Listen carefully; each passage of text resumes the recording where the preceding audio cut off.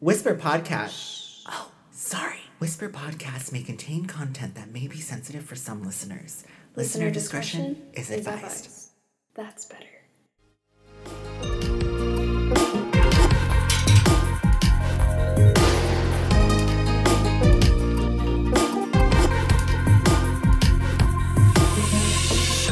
Disclaimer for first Irksome Perks and first episode ever. Our show is not meant to be political, yet Zach and I felt due to the current climate and the upcoming election, it is important to have this conversation. With that being said, welcome to Whisper Podcast. I'm one of your hosts, Zach Tyler. My pronouns are they, them.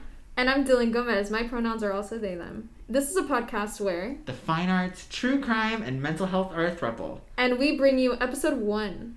And today we're going to be doing our Irks and Perks segment. This segment is where we cover the shitty news in the world, our irks, if you will. And to bring the sunshine out of the dark clouds, we'll be telling you the surprisingly good news that the world has to offer. But for this particular segment, we're going to tell you how you can better the world. So let's jump on into it, Dylan. But before we get going, how are you doing today? Doing very well. There's been so much media feeding my soul right now. So much media feeding our soul. Yeah, like the VMAs. The VMAs! Dylan and I have been holding off on this conversation so we could talk about it in front of you guys. I know this is your first introduction to us, but listen, Ariana and Gaga. Hello. They came. They served us face. They wore a mask the whole performance. Ariana Grande adjusted her mask during her performance. That's true. She did do that. And they just served. She went like this. Like she did it like a Disney princess would. Literally so gracefully. And oh my gosh, they're just precious. And perfect vocals. Oh god. So fun. So fresh. So fun, so cute. Fresh, so cute. Hello. They really came and they delivered. And one thing with Gaga's performances is that I always look forward to them because like she just never fails. She never fails to deliver. Not once have I seen her where I'm like, ooh, that performance was so bad. I think it's like her just ability to really let loose in front of like the performance and just kind of like let it take her. I think is like what looks so good on her. And also, oh my god, I love that part of the music video where she's like flailing her arms around. Yes! You know? And I love that she brought that to the performance. I was like, yes. Gaga, thank you. Yes.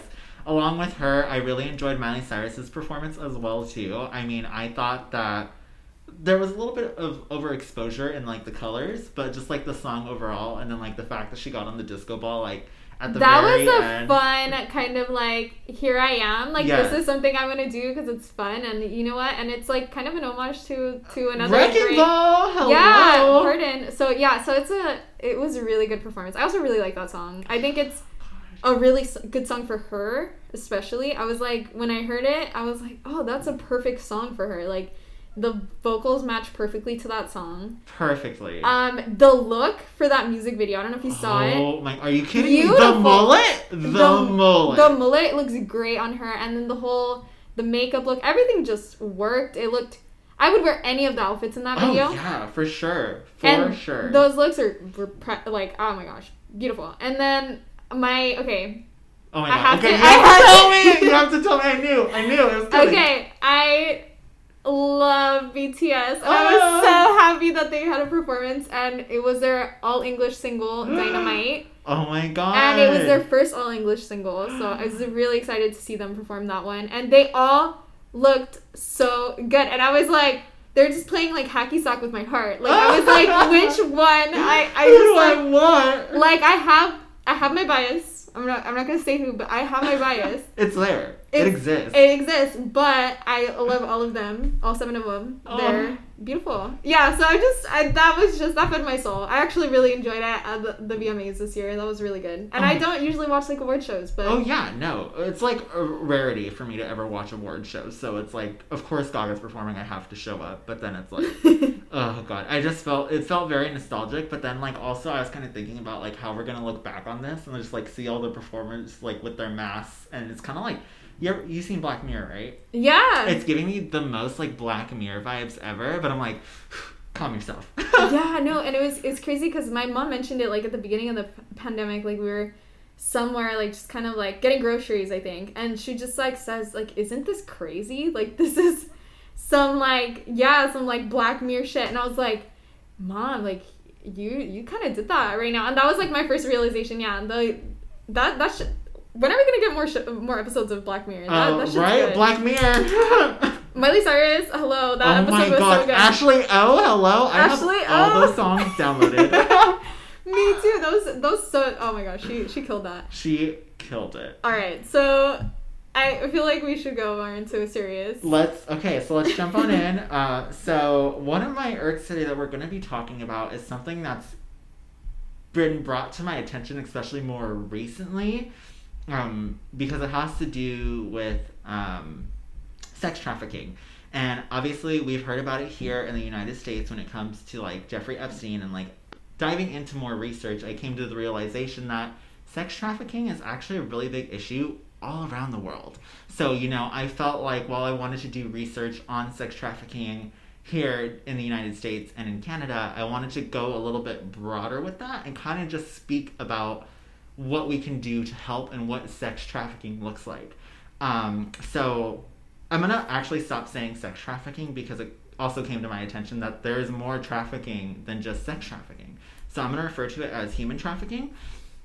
So this article comes from our rescue.org, and this basically kind of tells you like signs of human trafficking and what it looks like. So we're going to start with trafficking in the world, and it's not always sex. Just within the United States alone, the Polaris Project has identified that there are over 25 types of human trafficking in various industries such as carnivals, factories and manufacturing, commercial cleaning services, landscaping, and health and beauty services. Those who are trafficked are exploited through pornography, peddling, begging, illicit massage, forced labor, remote interactive sexual acts, and more. The biggest form of human trafficking globally is sex trafficking. The next highest is forced labor. How they are exploited varies across the world, which may also include trafficking for organ removal, forced marriage, exploitative begging, criminal activity, and more. To summarize sex trafficking, it is a crime that exploits a person for labor, services, or commercial sex. So when they had mentioned the portion about forced labor, obviously I had to bring up Driscolli's. Is that the name of the berry company? Oh no, I don't know what. Okay, so I think it's Driscolli's. So their products are like highly sold in like Sprouts and like Trader Joe's and like many various places. Like they're like the berry person that you get, like your raspberries, your blueberries, like really? Whatever. Okay. Yes. So, according to Free Speech Radio, the vast majority of farm workers in fields of San Quentin are indigenous migrant laborers from Mexico's poorest states. Their demands includes raising the daily minimum wage to the equivalent of about $20, reducing the average workday from 12 to 8 hours, payment of overtime work performed on Sundays, the right to organize independent of the official unions, and to end rampant sexual abuse of women in the fields. So, like, they don't make a lot of money, and not only that, but as it says, there's also sexual abuse in the fields too. And not only are these indigenous people, but there's also children involved too. So there's child labor too, which is fucking beyond me, because it's just like there are so many reasons why this is wrong.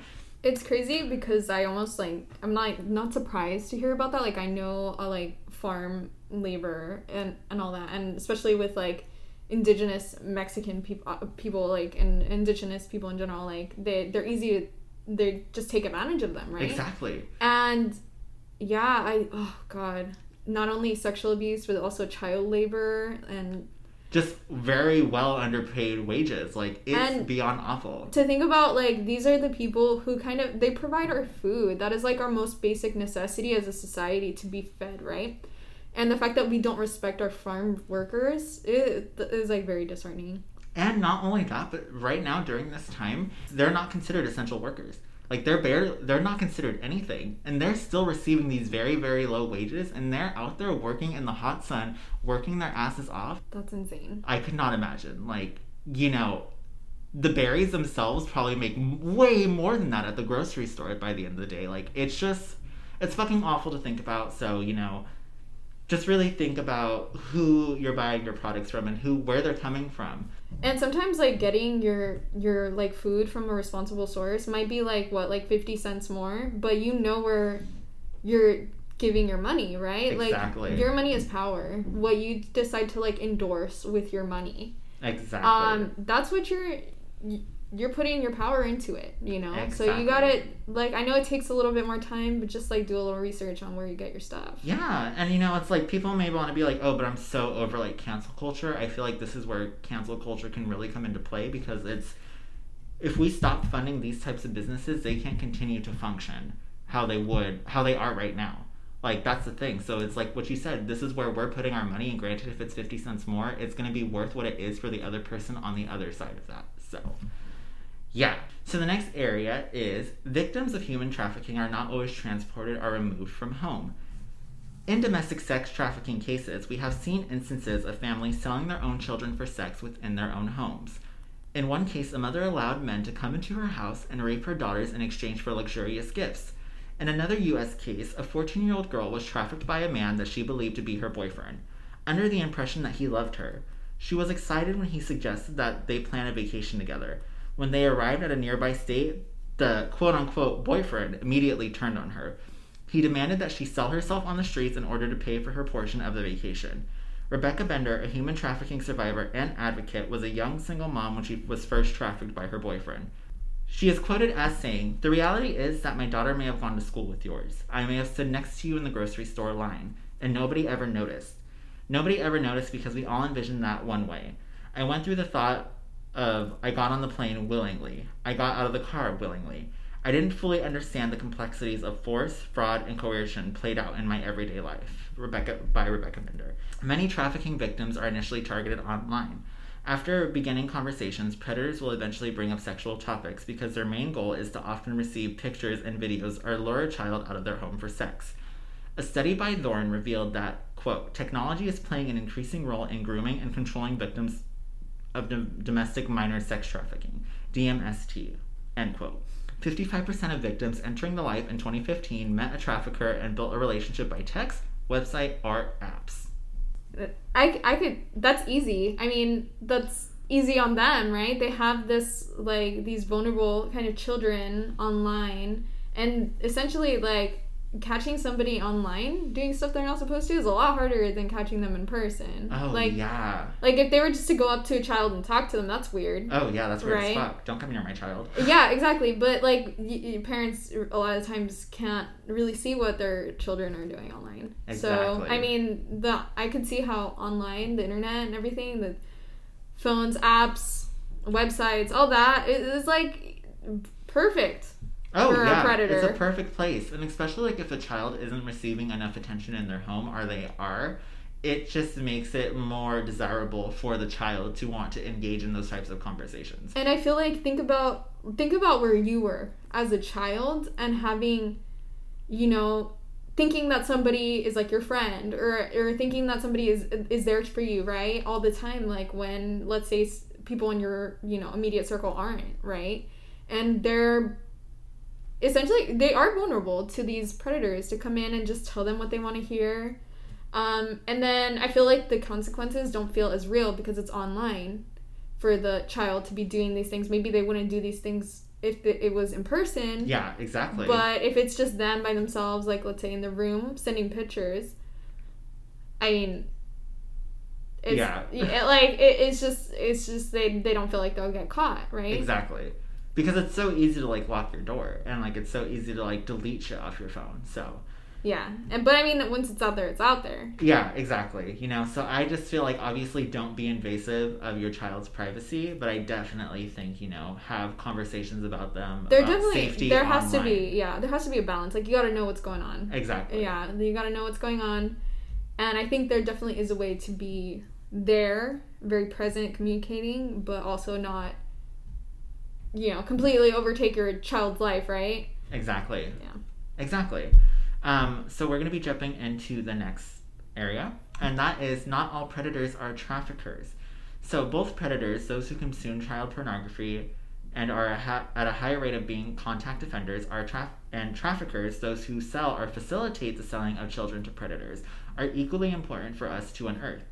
A predator exploits the vulnerable by consuming child pornography and then often shows up at a sting operation where they thought they would be violating an actual child.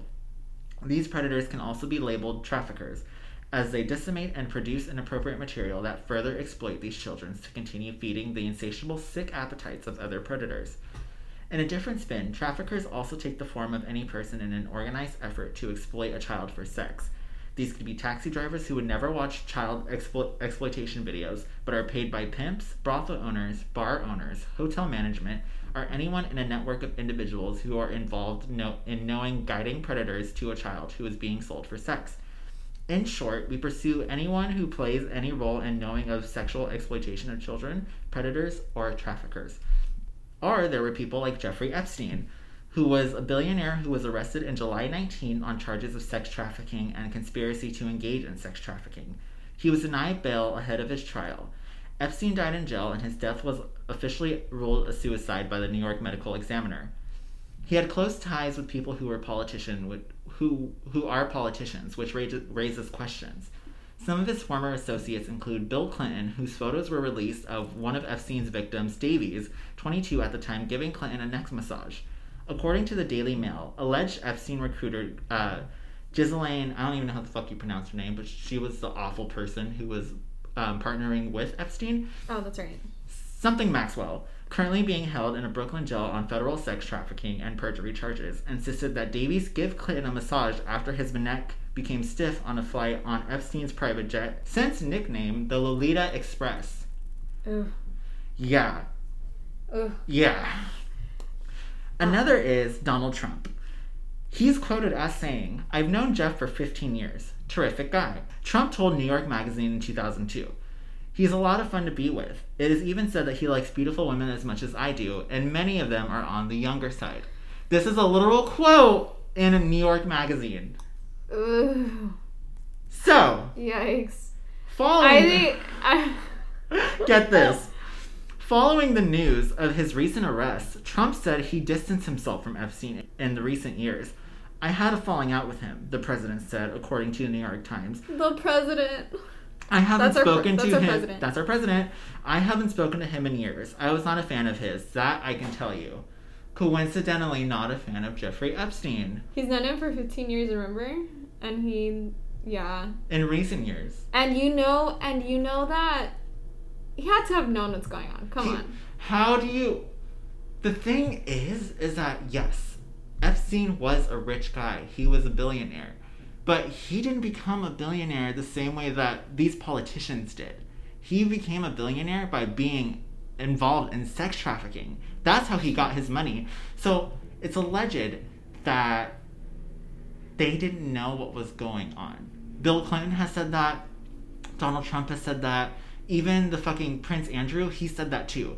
They all said that they had no idea what was going on. What the fuck is your connection with this man then? What? You guys, none of you, like, politicians and royalty, like, that makes sense. Like, all of you guys getting along together, you guys being in the same group. Why are you guys fucking with someone who just so happens to just be a billionaire and his money comes from sex trafficking? It's just, okay. The associates that the president has. It's like, come on. Like, this is fact. The fact that the president has many associates who have been convicted of felonies and have criminal records now or sitting in jail. Yeah, so, I mean, that's a fact. My opinion is that how is somebody that surrounded by all these criminals yet isn't involved. It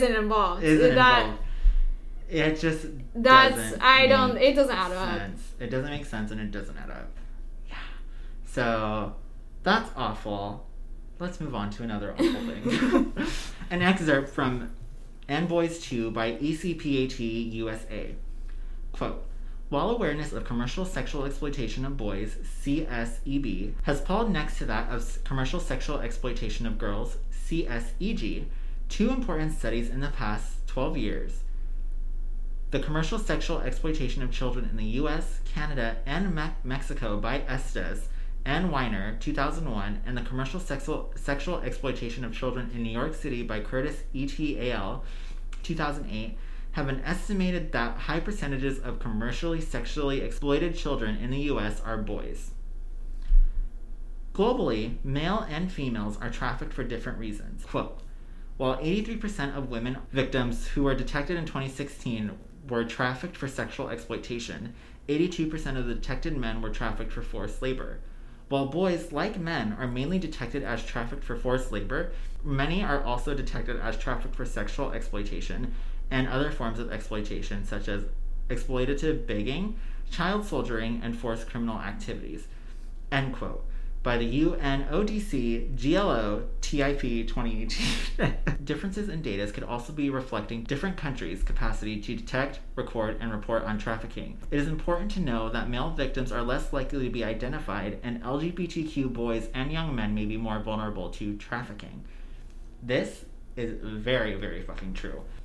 People know how to prey on vulnerability, especially of children. Yeah. So I have a story. Okay. Let's hear it. Okay, this is awful. So Francis Sheldon, a former Michigan Air National Guard airman, bought an island and connected with his friend Gerald, who was a gym teacher.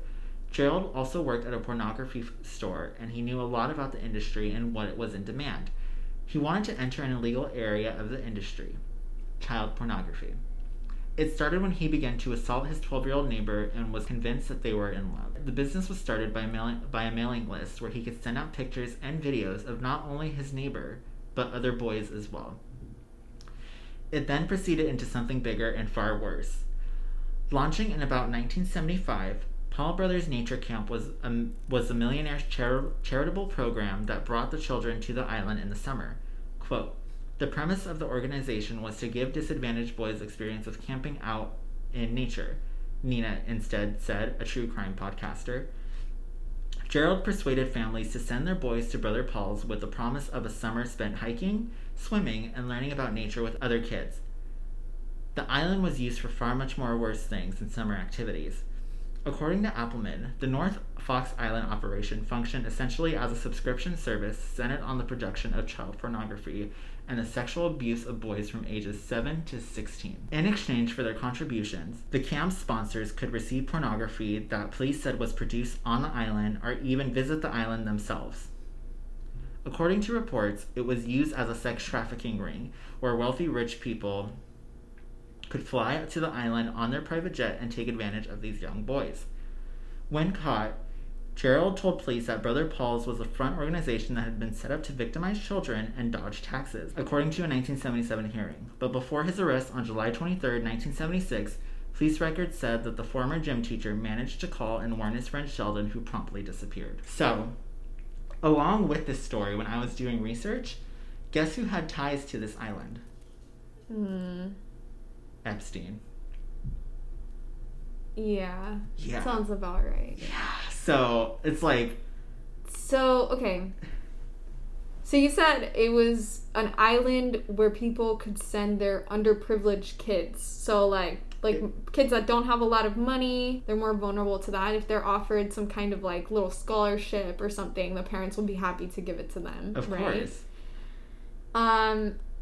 Also, targeting young boys. Young boys are less likely to speak out about sexual abuse because of the stigma that it has around it. Little boys don't want to admit that, they were sexually abused in fear that people might think they're gay.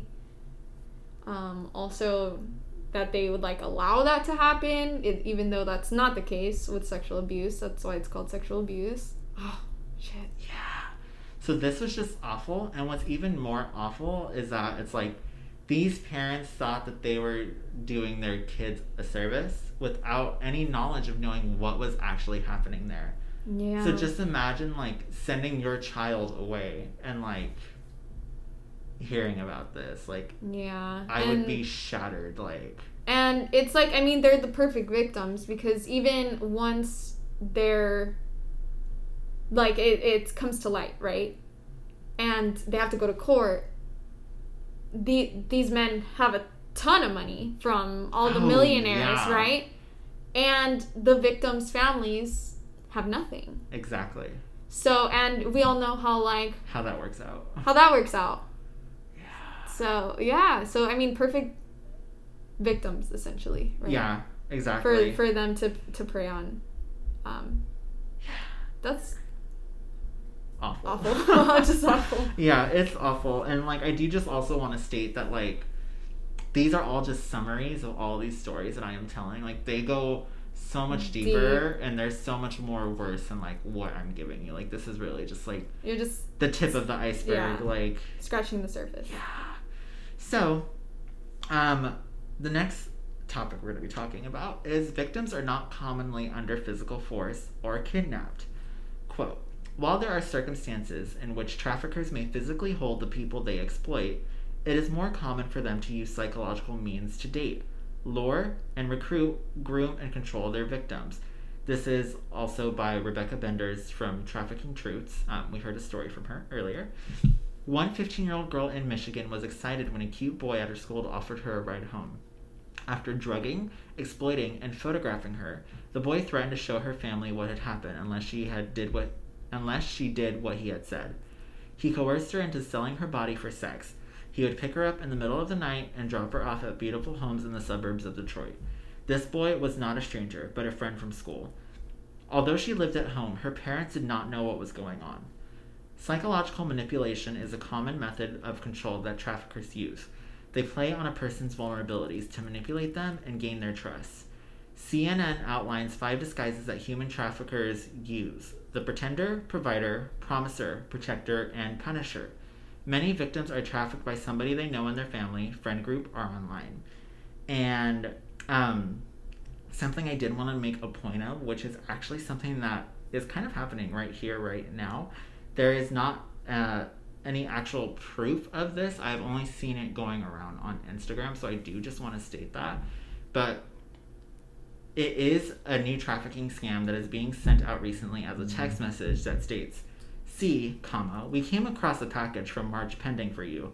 Please claim ownership and click for the delivery address here." And then it gives you like one of those weird little like bit.ly links, which is like a bunch of numbers and letters. And then once you click on the strange link, it allegedly gives whomever access to your phone's location, which makes you vulnerable to being trafficked. Just be aware, guys. Like, I'm not for sure if that's like 100% true, but you know, in the possibility that it is, just protect yourself.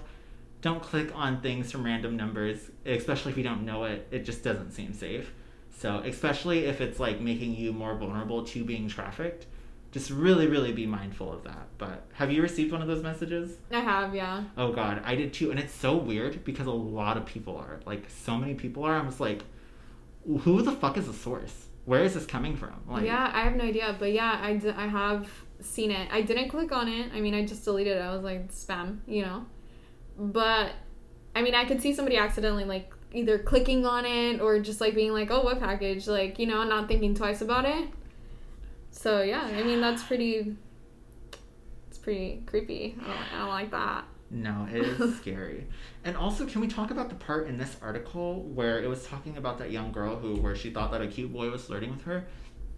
And how, first of all, he drugged her and exploited her. Fucking awful. But he's dropping her off at houses in the suburbs. Like, yeah, I mean, there's predators everywhere. They're everywhere, but it's just like, men have to know. Like, you know, it's like they have to know what they're getting themselves into. Like, you can't be blind to what a 15-year-old looks like. Like, obviously, I know I mean, Zach, they could know. That's very true. Do you know what I mean? Like, I mean, their moral compass is not totally intact if they're having, like, a escort come in. I mean, that's totally their business and 100%, like, you know, them. You know, it's all them, right? But where the line starts getting fuzzy is if, like, this is a young girl. Yeah. You're not sure if it's who it is, right? Yeah, exactly. And I think 100%, like, 100% support sex workers and everything and them doing what they do, because if they like it and they consent to it, that's 100% there. Oh, yeah, for sure. But I do think that people who do call these, like, escort companies and call for these, like, people to come in, right, to their homes and everything, and they have intercourse with them, they got to make sure that these people are consenting people. They're consenting adults. Yes, 100%. And, this is why we need to legalize sex workers, because so these types of things can be enforced and so they are actually protected. Yeah, we gotta protect them, because that's not okay. Because of the shame and then the legal issues you put them through, it's harder for people to come forward when, like, they do see these things. It's like, how do you know about this trafficker?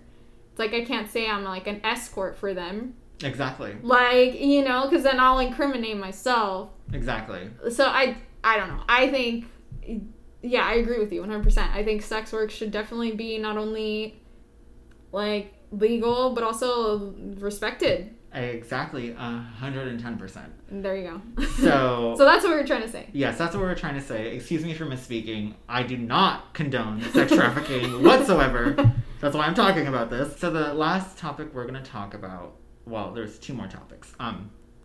Traffickers are not all men. In 2018, UNODC GLO-TIP reports that internationally, 35% of persons prosecuted for trafficking were female. This percentage is similar to previous years. UNODC reports that the percentages differ by region, which may be reflecting the different approaches of criminal justice systems worldwide. In addition, quote, developing countries may be able to convict only lower ranks of the trafficking network, resulting in the conviction of those who would normally control or recruit the victims, the so-called madams in some contexts of sex exploitation. So, an example of this is a lot of what I've been seeing on Instagram recently is people's personal stories, and just because it seems like it's so common nowadays, which is really scary, I wasn't able to pick one particular story. So I'm just going to give you kind of like an example of what's been going on in general. So, pictures on Instagram where the caption states that the person who posted the picture was in a public place, for example, a grocery store, gas station, the mall, etc., and they were being followed or the person was standing behind them in line, either speaking very lowly on the phone or in another language. And basically what they're doing is they're describing the potential victim to whomever else was on the other side of the phone. And the person who's on the other side of the phone is waiting outside the store to hopefully grab this potential victim and to submit them to human trafficking. Most of the time, men will use women to describe the potential victim because women are seen as less threatening than if a man were to follow or to continuously stare at you. So, a lot of the posts that I've seen, fortunately, those women were able to avoid that, but I can't say that everybody... But they felt like they were being followed. Exactly. Like, it's either they're being followed around the store or, like, someone is just staring at them. Like, and they're, like, looking at them, like, talking about them. Like, I mean, these people make themselves very obvious, and they can really be anywhere from a man to a woman.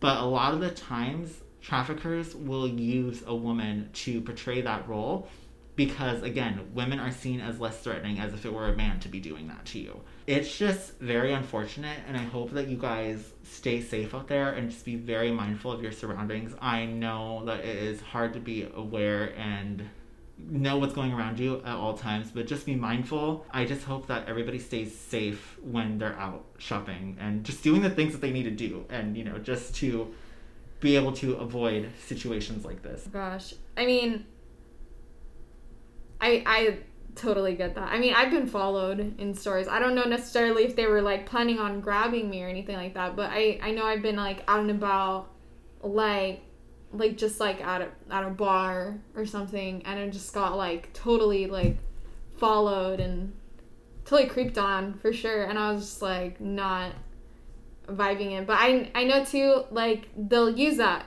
too. Like, I know, like, when you're not totally there, right, you're kind of a little more vulnerable, like, you're not really paying attention that much to your surroundings, so it's easier that way. So if you're out drinking too, I know right now there's not a lot of that, but to be careful, to always, like, have somebody with you or be sober enough to where you're still aware of all of your surroundings at all times.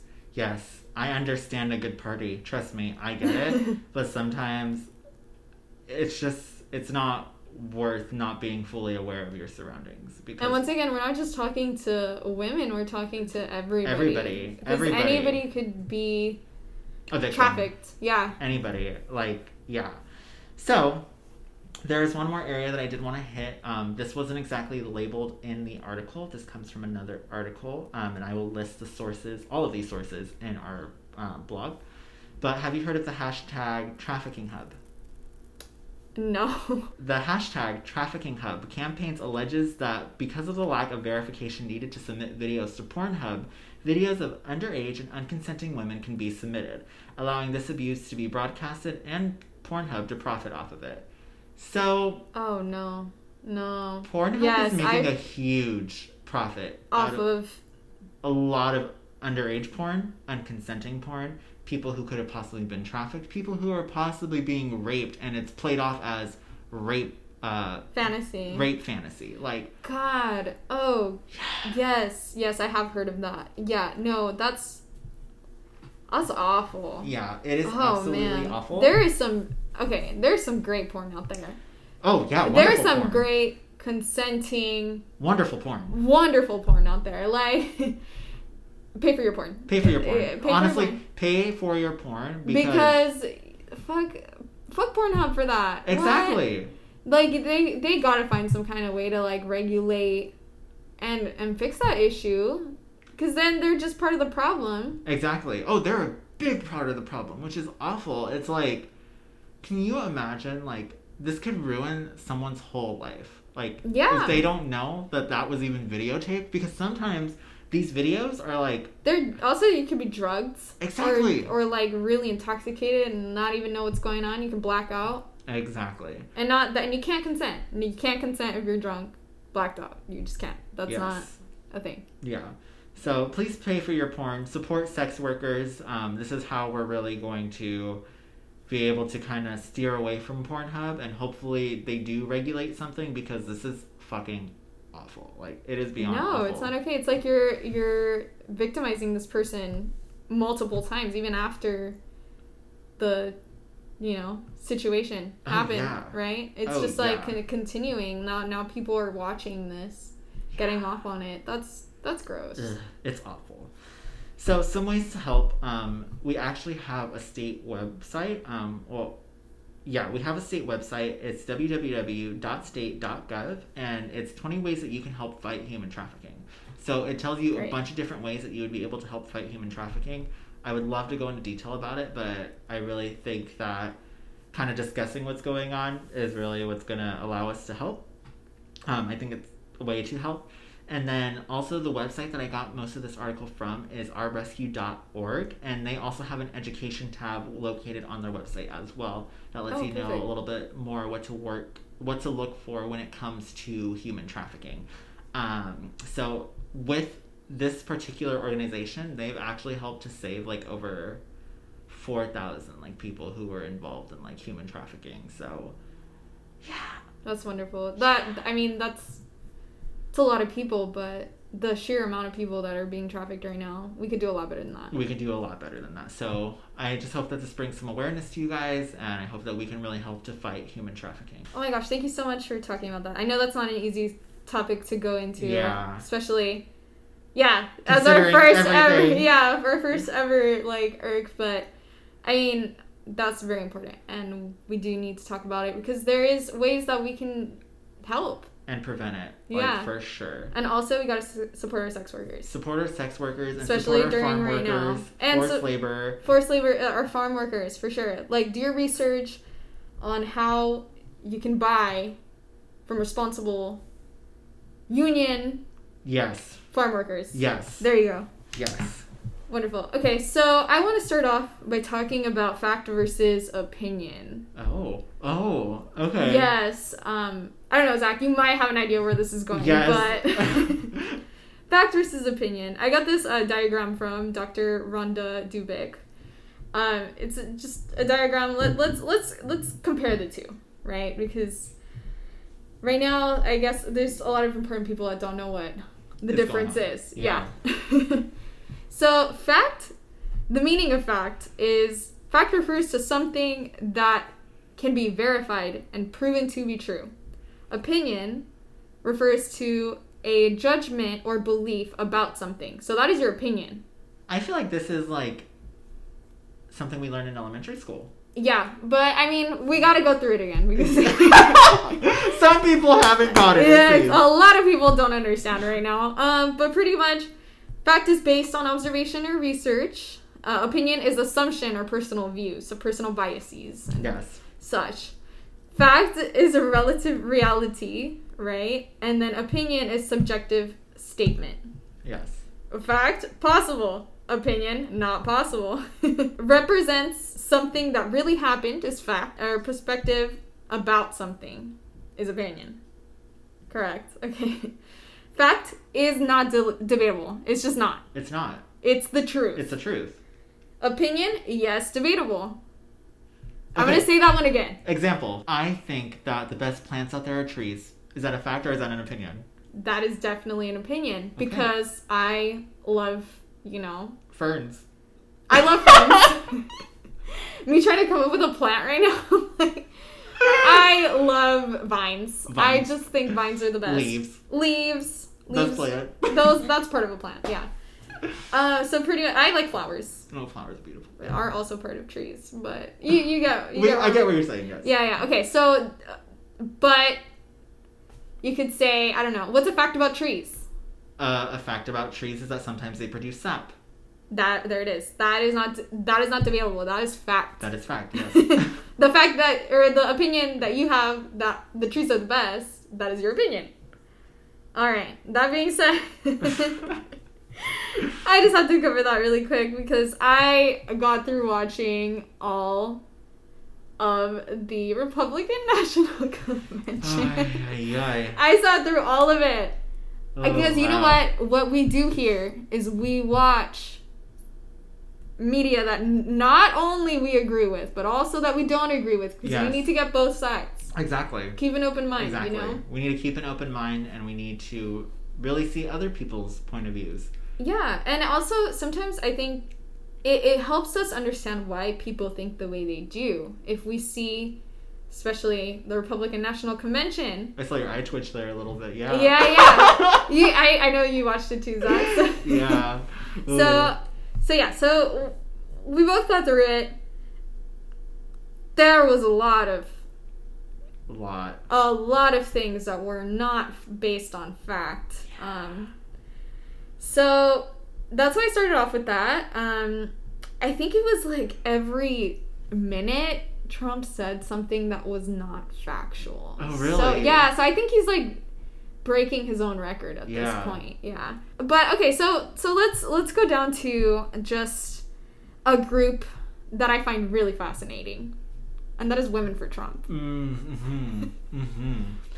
Yes. I find them fascinating because I don't get it. Yeah. But that's why I'm trying to get it, right? Yeah. So I went to their website. And I just took the statement right off the header of the page. It said re-elect the president. Re-electing the president ensures greater economic opportunities for women, safer communities for our families, and common sense healthcare policies for generations to come. Women for Trump website. This statement is not based on fact, guys. Yeah, no, I was like, wait. Yeah. So the first thing I kind of wanted to talk about was the greater economic opportunities for women. So the Trump administration is currently working on an appeal for an executive order made by President Barack Obama that forces large companies of 100 employees or more to report wages that they pay their employees. So under this executive order, these companies will have to submit data to the Equal Employment Opportunities Commission every year to show workers' income based on race and gender. Sounds like basic common sense, it would be good, right? Exactly. In 2017, Mr. Trump quickly revised the ruling made by the former president and blocked income data collections for companies. And what's the reasoning for that?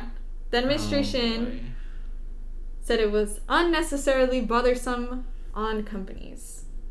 And I did get this information from the Independent News. Oh, boy. But it's already there. That's the thing. Yeah, they already have this information. Exactly. All they have to do is send a file. Exactly. Right? And this is just ensuring that people are not Underpaid. underpaid. Like, women are not getting underpaid. You know, depending on your race, you're not getting underpaid. It just seems like something that easy. Yeah. And it's great for women. Yeah. Oh boy. But what we're doing is not that. So that's just one thing. Right? Let's talk a little bit about safer communities for our families. Right? Safer communities maybe for our white families. Yeah. But what about everybody else? What about everybody else? That's not white. So the Trump administration officials have gone to great lengths to ensure American people that they are the law and order administration. How many times have you heard that? The law and order administration. Okay, so this is my opinion. You tell me if you agree with me, Zach. Looting does not equate to murdering countless African American people by law enforcement.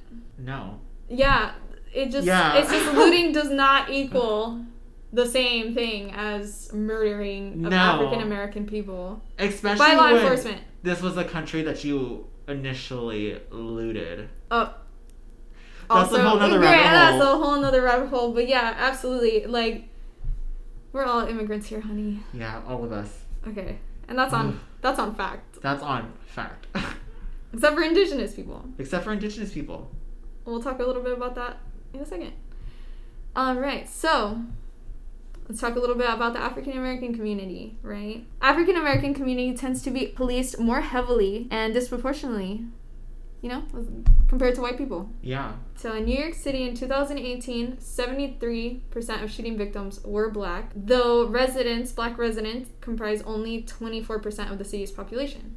So they're a tiny percent of the population, yet 73% of the shooting victims in New York City in 2018. Oh. That does not equate to me. No. Not to me, at least. Nationally, African Americans between the age of 10 and 34 die of homicide at 13 times. 10? Ages 10 to 34. Oh my god.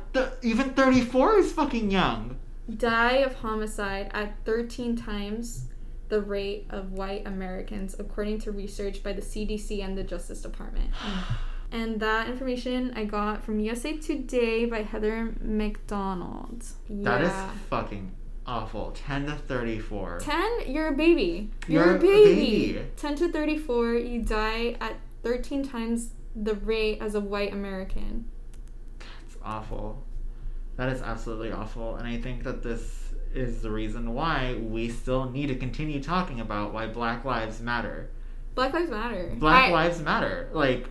And that's not to say that all lives don't matter. Yes, no one is saying that. No one is saying that. It's just we're not paying attention to Black lives enough.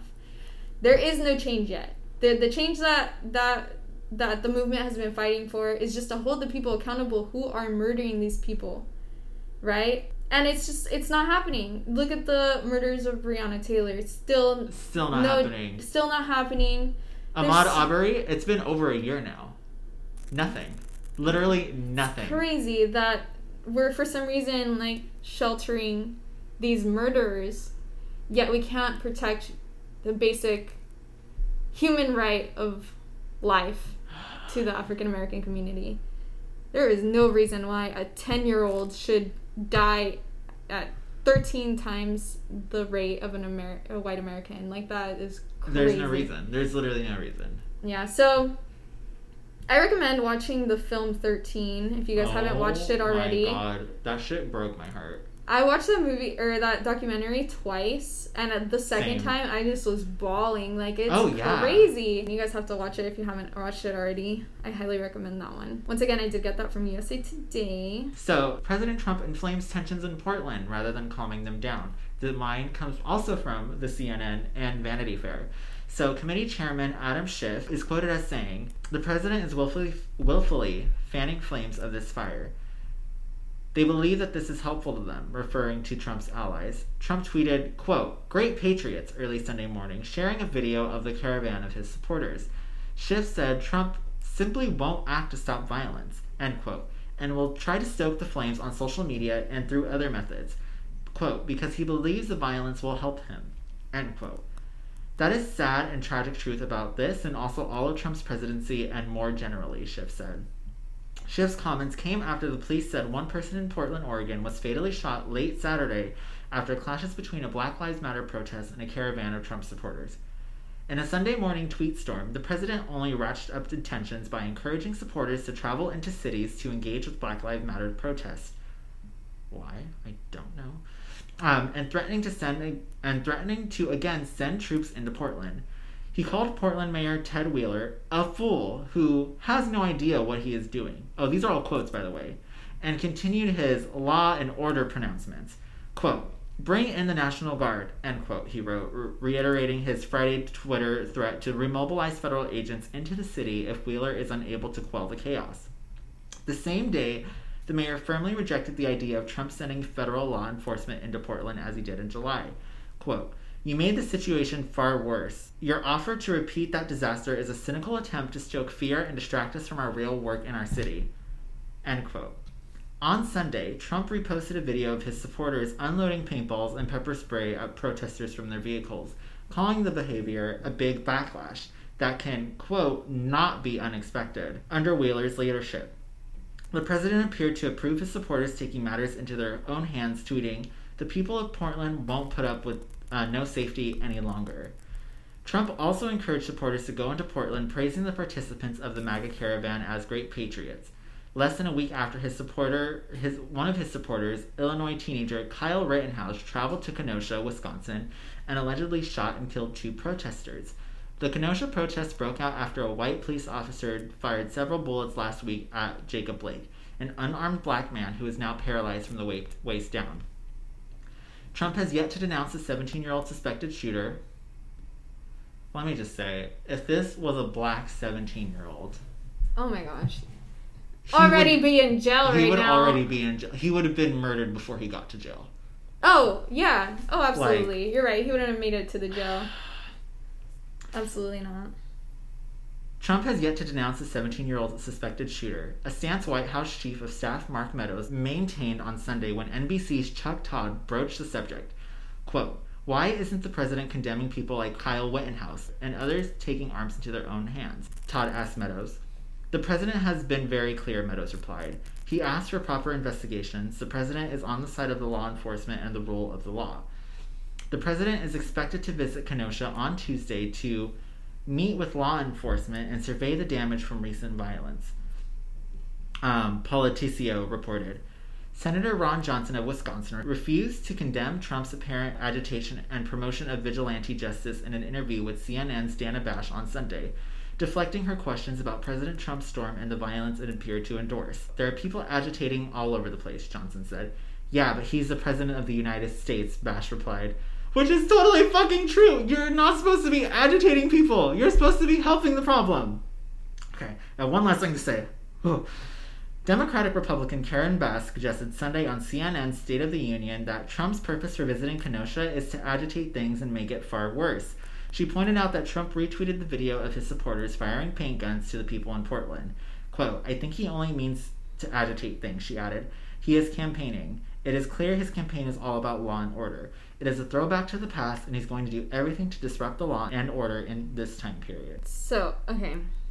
I'm going to piggyback off of what you just said, because it's a shit show. A whole shit show. The problem is that you're not supposed to take sides right now, but the problem with the president right now is that his side essentially is his campaign. His whole campaign is these people, these MAGA, extremists. Yeah, that's exactly what they are. I have some quotes as well from Trump. When a reporter, and this one is also from CNN, when a reporter asked Trump to condemn his followers that were shooting paintball guns and pepper spray, this is how he responded when questioned. I understand that they have a large number of people that were supporters, but they were in peaceful protests.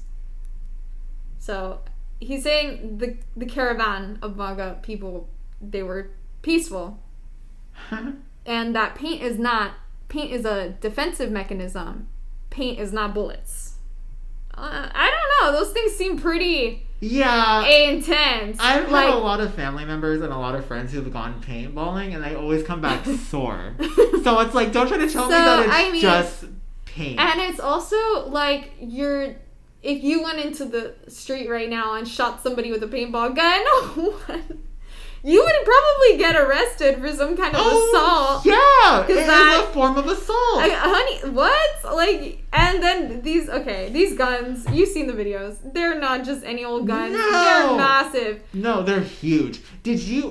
Question, when you got this quote, did you get it, like, from an article, or did you watch, like, the actual live interview? Oh, this is the live interview. I watched that fucking interview, Dylan.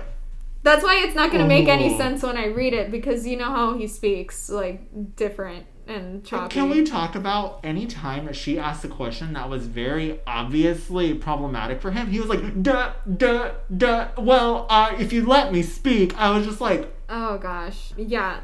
Crazy. So I'm assuming that he has to call his protesters, right, peaceful. Because, you know, there recently was one that gunned down 2 people and injured a third with an AK-47. So, I mean, that's why he's calling these people peaceful, I guess. I don't know. This is a quote from the president as well, from that same interview. Your supporters, and they are your supporters, indeed shot a young man and killed him not with paint, but with a bullet. And I think that is disgraceful. These people are protesting peacefully. I'll tell you what they are protesting.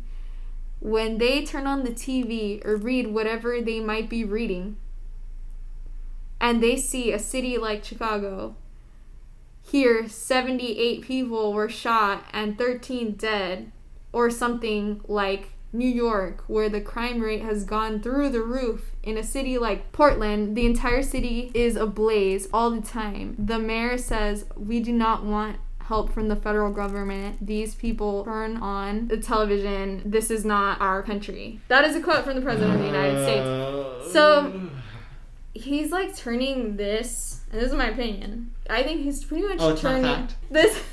What I am gonna say about this is, to me, he's just like turning the tables. Like the whole, these protests would not be happening if innocent black people had not been shot. Okay, don't turn this into like these heroes of fucking patriotism going out into the street, shooting down innocent Black Lives Matter protesters because their country is ablaze. Like, our country is ablaze because there is a fucking pandemic going on. There is the highest unemployment rate, like, literally since the fucking Great Depression is, like, going on right now. Like, people are upset, but don't try to put the blame onto these protesters. They have nothing to do with why this country is oh no, sir, struggling. Like, people are mad about their health care. People are mad about their rent. They're possibly getting evicted. Like, people are tired of getting shot and for no reason. Seeing people get shot, that's not a normal thing. Like, can we like, and we're gonna go more into detail comparing our fucking statistics with that of the world, but yeah, it's not that we don't respect police officers as, you know, a part of society that is necessary, but what we're doing right now is not working. No, it's not. It's fucking not. We need to figure out a system that works better, and I truly believe we can figure it out. Oh, yeah, for Definitely. sure. If we're the greatest country in the world, we need to figure that shit out. And also to add to that is, it's just like, why do you think that we're being set ablaze? And also, say for example, we're ablaze, right? Yes. Like, let's say, and I know that they're not, but let's say that the peaceful Black Lives Matter protesters were rioting right now. Do you really think that fighting fire with more fire is making it better? Do you think that that's a great act of patriotism? Like, no. It's not. No. It's not. So it's like, it doesn't even make sense. And it's like, maybe if it made the slightest bit of sense, I would get it. But these are people who are peacefully protesting, and then their peaceful protest is being fucking shot paintball guns at. Like, yeah. And it's not just that. I mean, like you saw, they were yelling at them, harassing them. Like, it's crazy. Like, that it's even being held to the same standard. It's not. You're fighting for your white comfort, pretty much, to turn on the TV and see a fucking perfect, like, city situation. There is not a country in the world that does not have crime at some point, right? Oh my God, yeah. But their police force does not kill like ours does. Oh, yeah. Right? There are so sure. many developed countries who have figured out how to police and keep their countries safe with minimal deaths and killings. So to me, the idea that we can, say that is just, this is just crazy to me. Yeah. Right? It's like insane. Another quote here. All right. So this is going to be talking about Jacob Blake. He says he's probably in big trouble.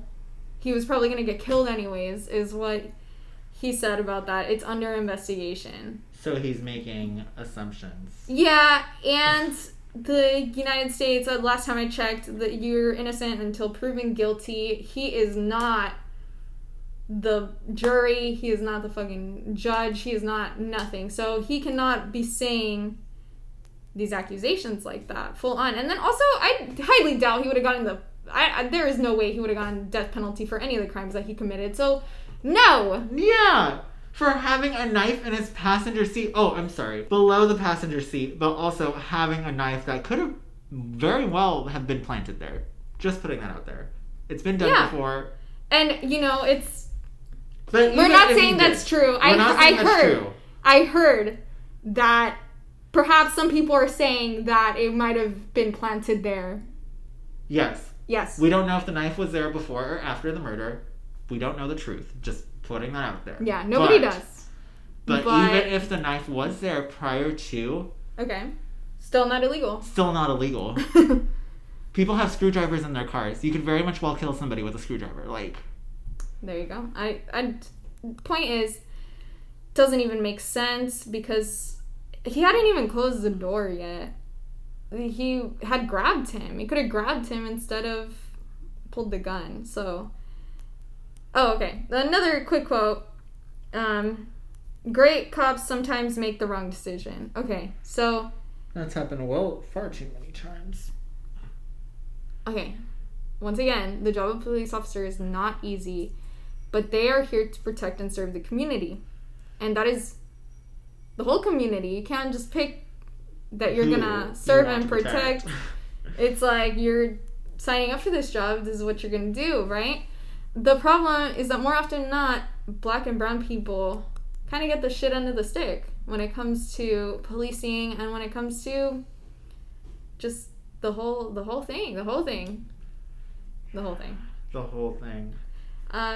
And when we talk about cops making the wrong decision, that's somebody's life that we're talking about. That wrong decision is somebody's life. Yeah, that wrong decision is somebody's life, and most of the times it could be prevented. So, yeah. But not only that, it's like also to take into consideration that it's like that is that person's life, obviously themselves, but it's like you don't know if they like what if their family's like waiting for them to come home and then they see another person killed on the fucking news and it's like, oh my god, that's my husband, that's my son, that's my dad. Like, can you imagine how that feels? Like, because of one police officer's wrong decision? Like, it's fucking awful, and I just hope that some changes really happen when it comes to policing and properly serving and protecting everybody in the community.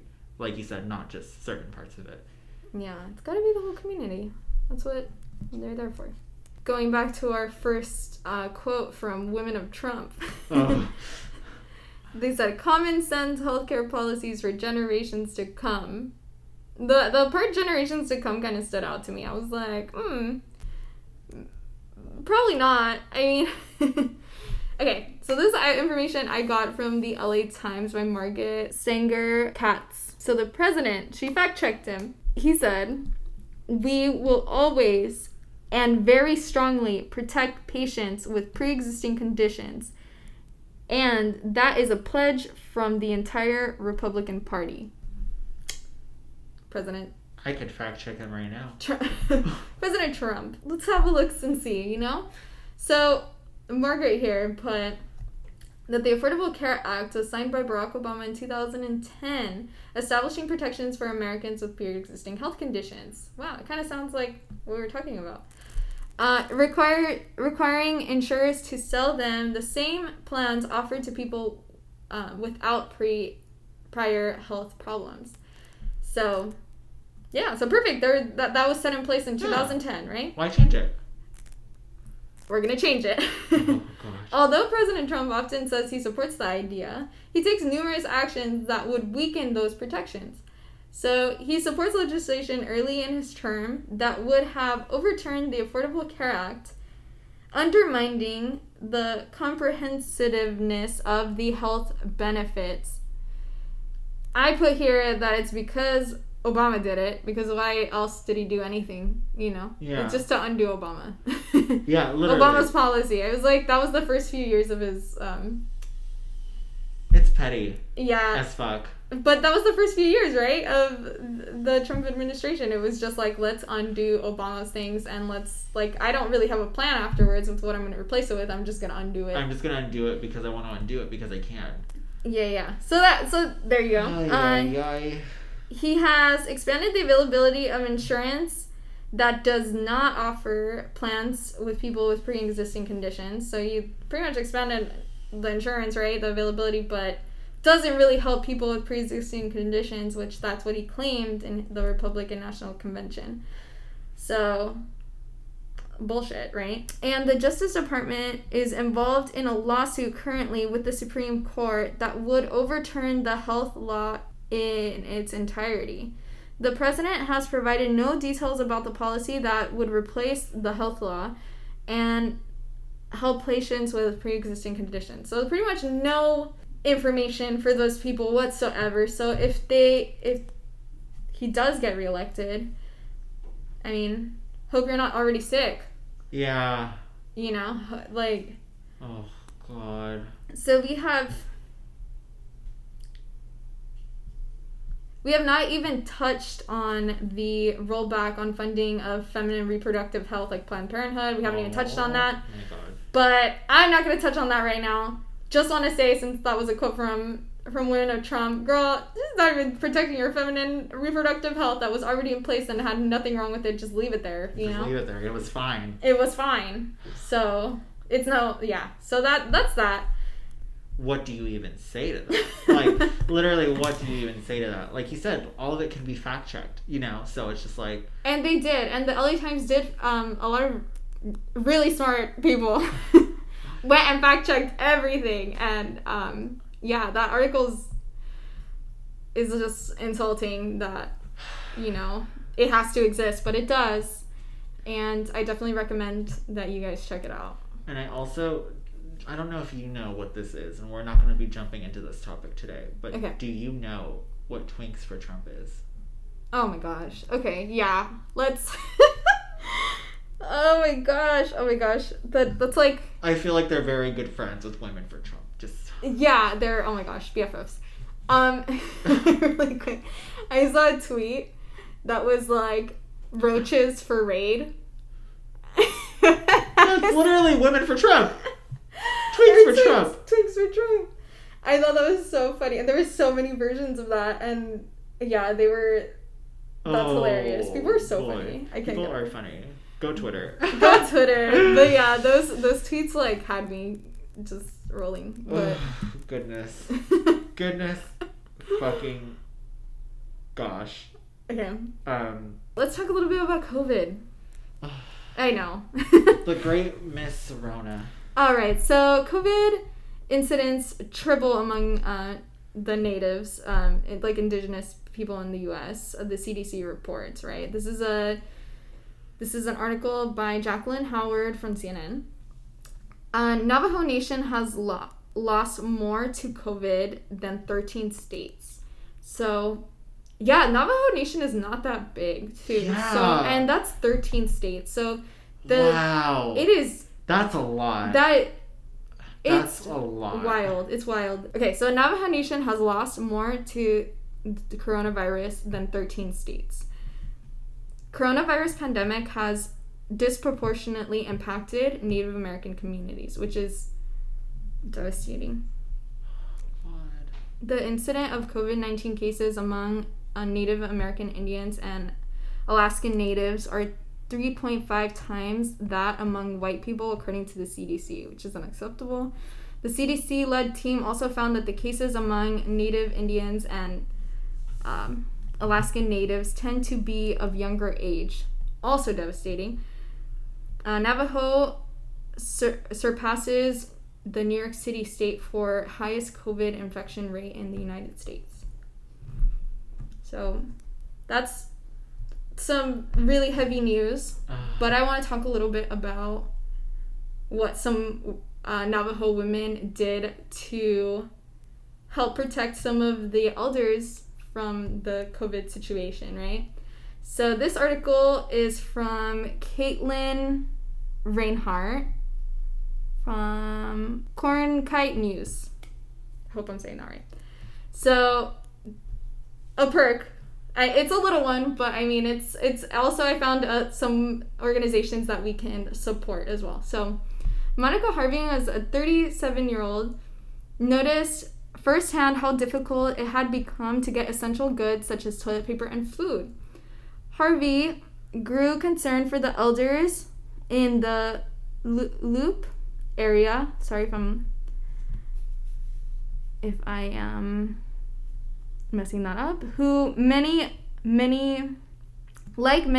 the 174,000 who live on the reservation often have traveled long distances for supplies and haul their own water to cook, bathe, and wash their hands.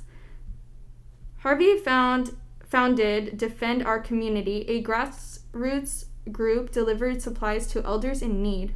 So that's really cool. Yeah. She saw how hard it was for her to get her essential goods, right?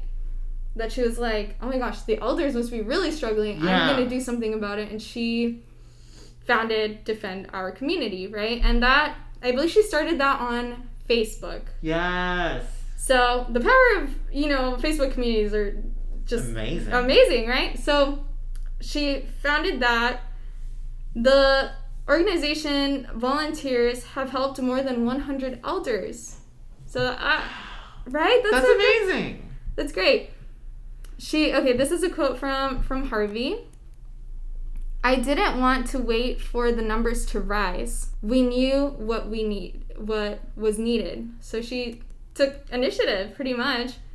Harvey was joined by Tara Whitehair, Emily Slow Talker, and others. And together, they worked tirelessly with Harvey at their home to strategize shopping trips, then sanitize and pack care packages. In the summer heat, the only cooling came from 3 fans, and they pretty much did all this work and got all these elders their essential goods. That's amazing. So I definitely recommend to support what they're doing. I think it's super great. It's called Defend Our Community. And yeah, she's on Facebook. Yes. Okay, find them on Facebook and please support them. Because I know that is amazing. That is amazing. And there's a lot of communities or a lot of organizations that we can support to help the Navajo, the Navajos with the coronavirus pandemic, because it is running rampant over there. Yeah. And we do need to help them out. So. We do. We really, really do. So that was really important to mention. And yeah, Zach, do you want to move on to some perks? Let's move on to some perks. So as we mentioned in the beginning of our podcast, in our disclaimer, Typically, we don't tend to be as political, but obviously with the election coming up, we really do want to make a point of it, and we really do want to put it out there. So in our perk segment, the plan is to generally talk about good news that is happening in the world, but for these irks and perks, we would like to mention 2 areas where your support is needed right now. So I'm sure, as you noticed in the last irk that I had mentioned, I didn't really have a way that you can help. So now I'm going to tell you the way that you can help. Voting! Yay! So, we cannot continue to allow our community to continue to be divided and spewed rhetoric at. We are strong and we are capable of using our voices for the greater good. Do your part. It is never too late to educate yourself in politics. When I was in high school, I wish I would have paid more attention, but I never thought that politics would play a role in my life, and was I wrong? The day that Trump was elected president, I recall that the LGBT rights page was removed from the White House's website. From there on out, I knew that it indeed affected my life and so many others in communities that I care deeply about.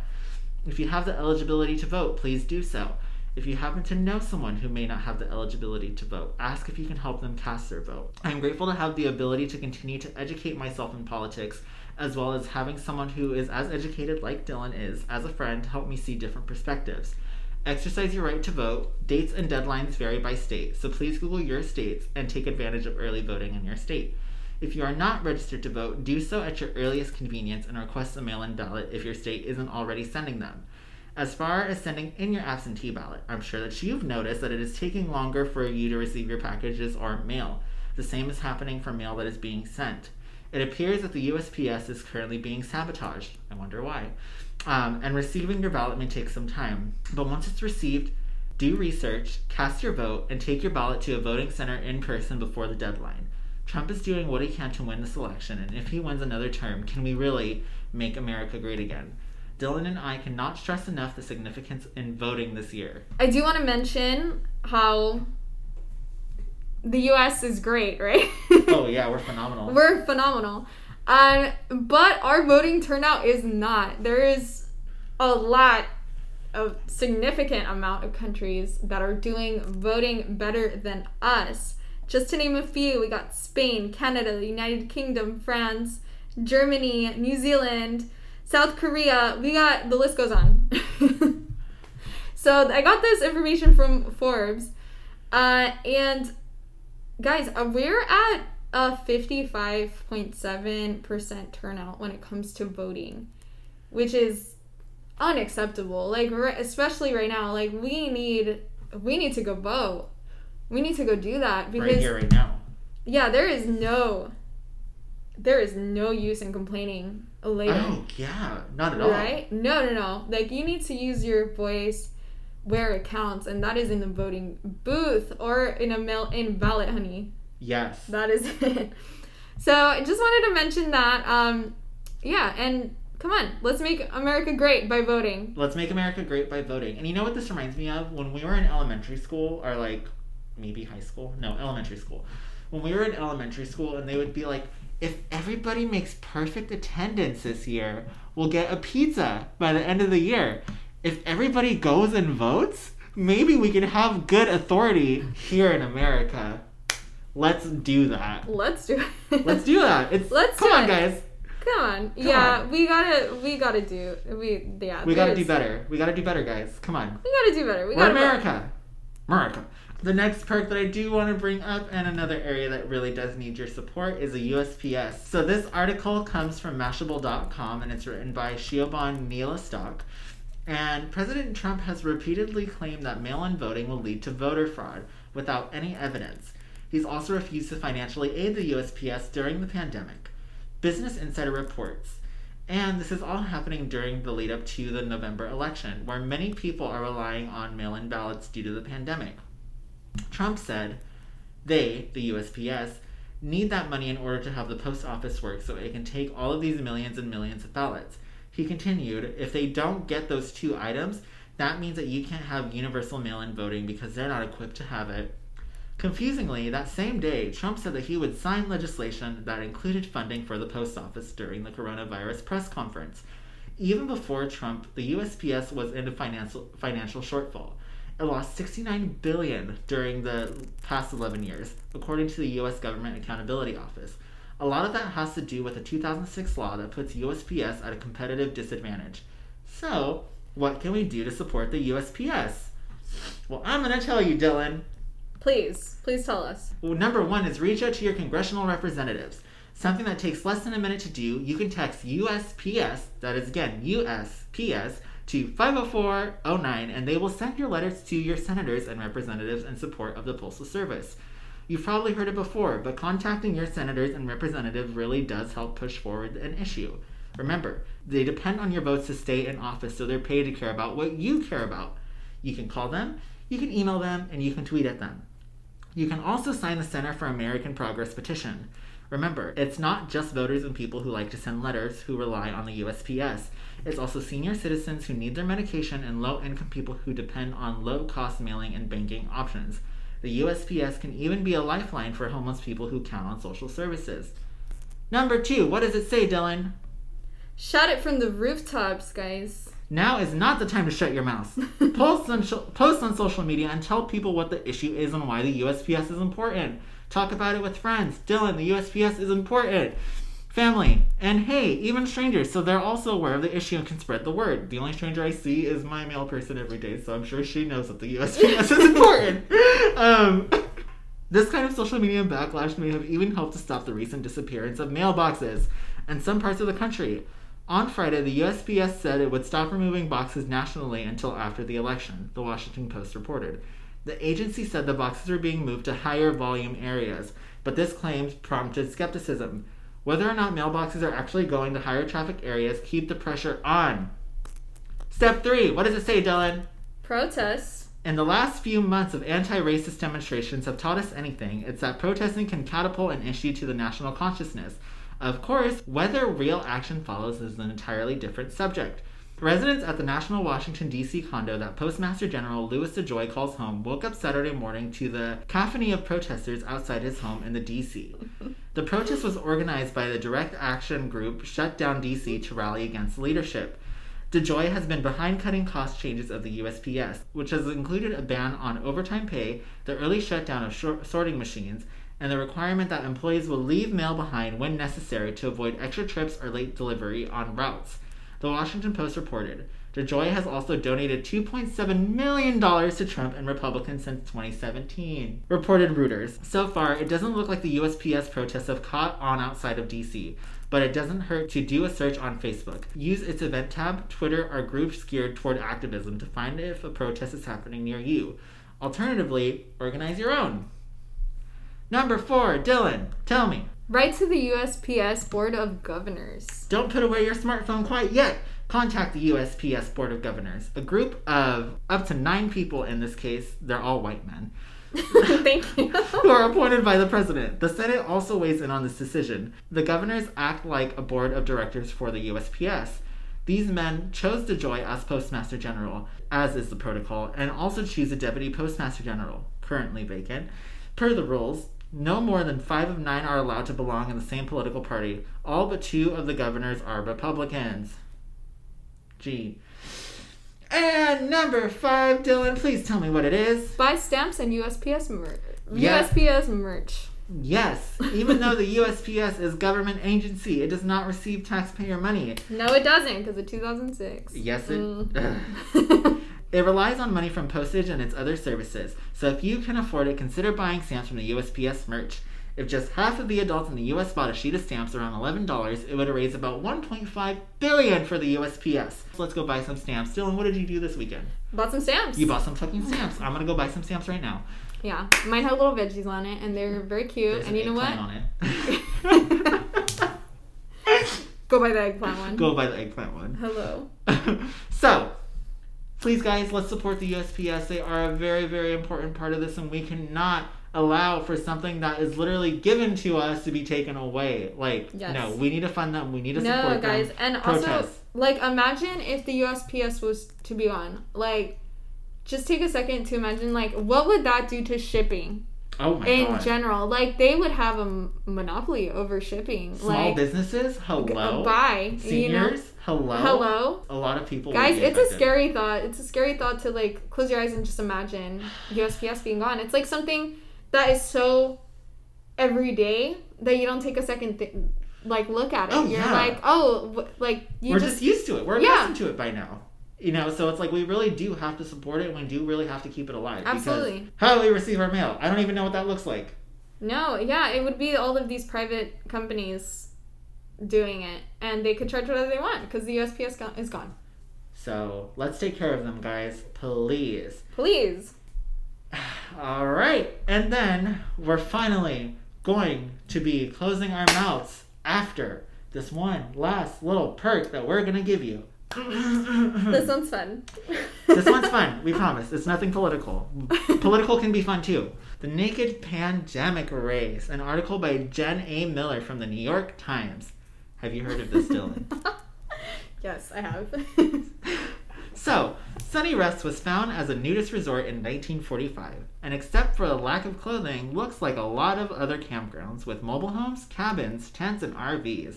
There's a pool, a spa, volleyball, and tennis courts.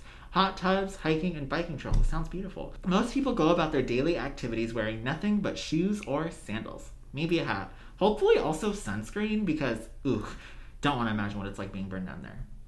Anyways, it's a private property, so laws against public nudity are not an issue. Pretzel City has been putting on the races there for 13 years. The events are meant to be fun, but the race organizers recognize that there is something of a taboo around nudity.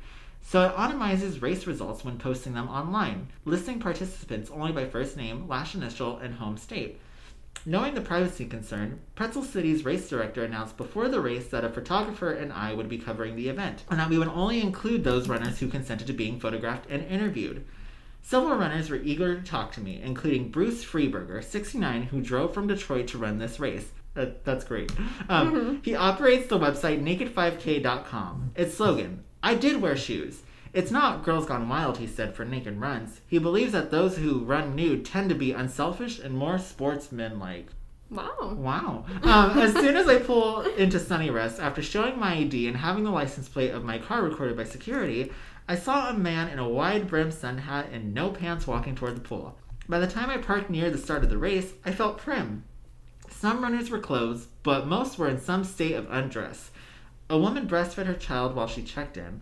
A man waited to run in just sneakers and a Viking helmet. He hung his mask from one of the horns when he wasn't near other people. I saw my friend already stripped down and she fit right in. I gave her an elbow bump and took my shorts off. It didn't feel weird, at all. To prepare for the experience, I tried running completely naked on the treadmill in my basement and determined that going braless was impractical for me. So I took the Donald Duck approach and wore a hat and sports bra, but no bottoms.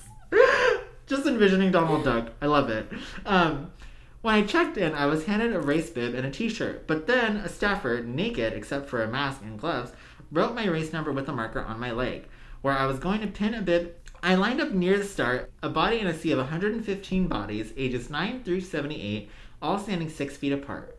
The energy felt zippier here than a normal race, almost giddy. While most of the runners were from Pennsylvania, only a handful of members were of the Sunny Rest Resort. That meant almost everyone had traveled to this place, from places as far away as Ohio, Delaware, and West Virginia, for the opportunity to do something unusual.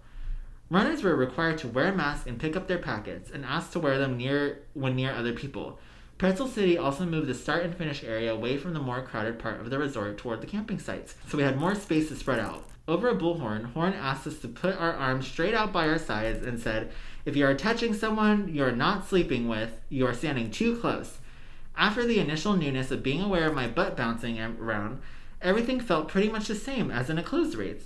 We started at 10:15 a.m. and I'm usually done running by 8 a.m. in the summer, so it was hot.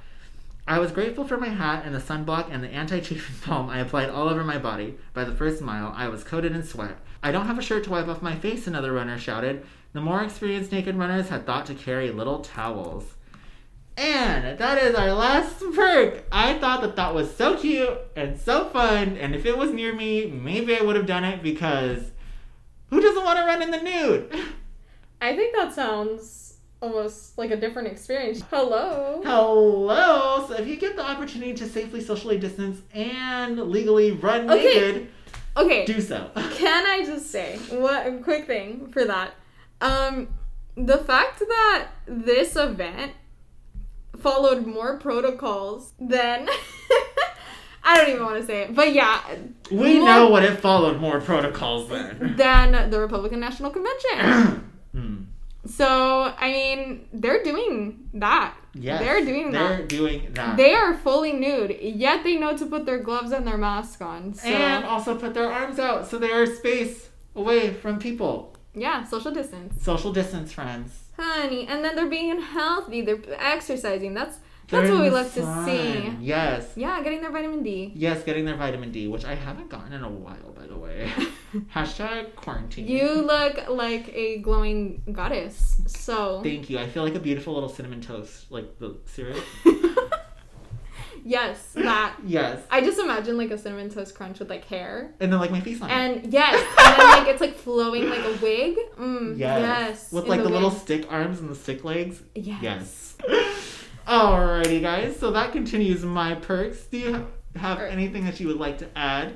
That's it. I think it's time to close our first ever episode. I think it's time to close our first ever episode. Thank you guys so much for joining us, and also thank you so much if you actually stayed all the way to the end. We do normally have a spotlight organization, but we did mention a lot of different organizations in this episode, so if you could at least support 1 or 2, maybe 3, or all of them if you have the means to do so, please do so. Thank you guys so much for joining us. Please look forward to our episode coming on Monday. You guys got lucky. You get to experience us within a 4-day span. Get to experience our episode on Monday where we will be interviewing Claire Mortefi.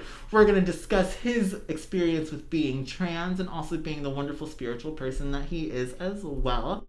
And we are Whisper Podcast.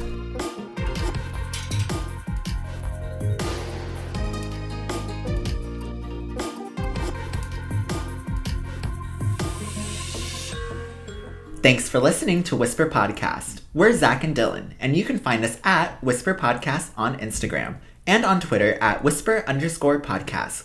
Visit our website and blog at thewhisperpodcast.com. Interested in chatting with us live?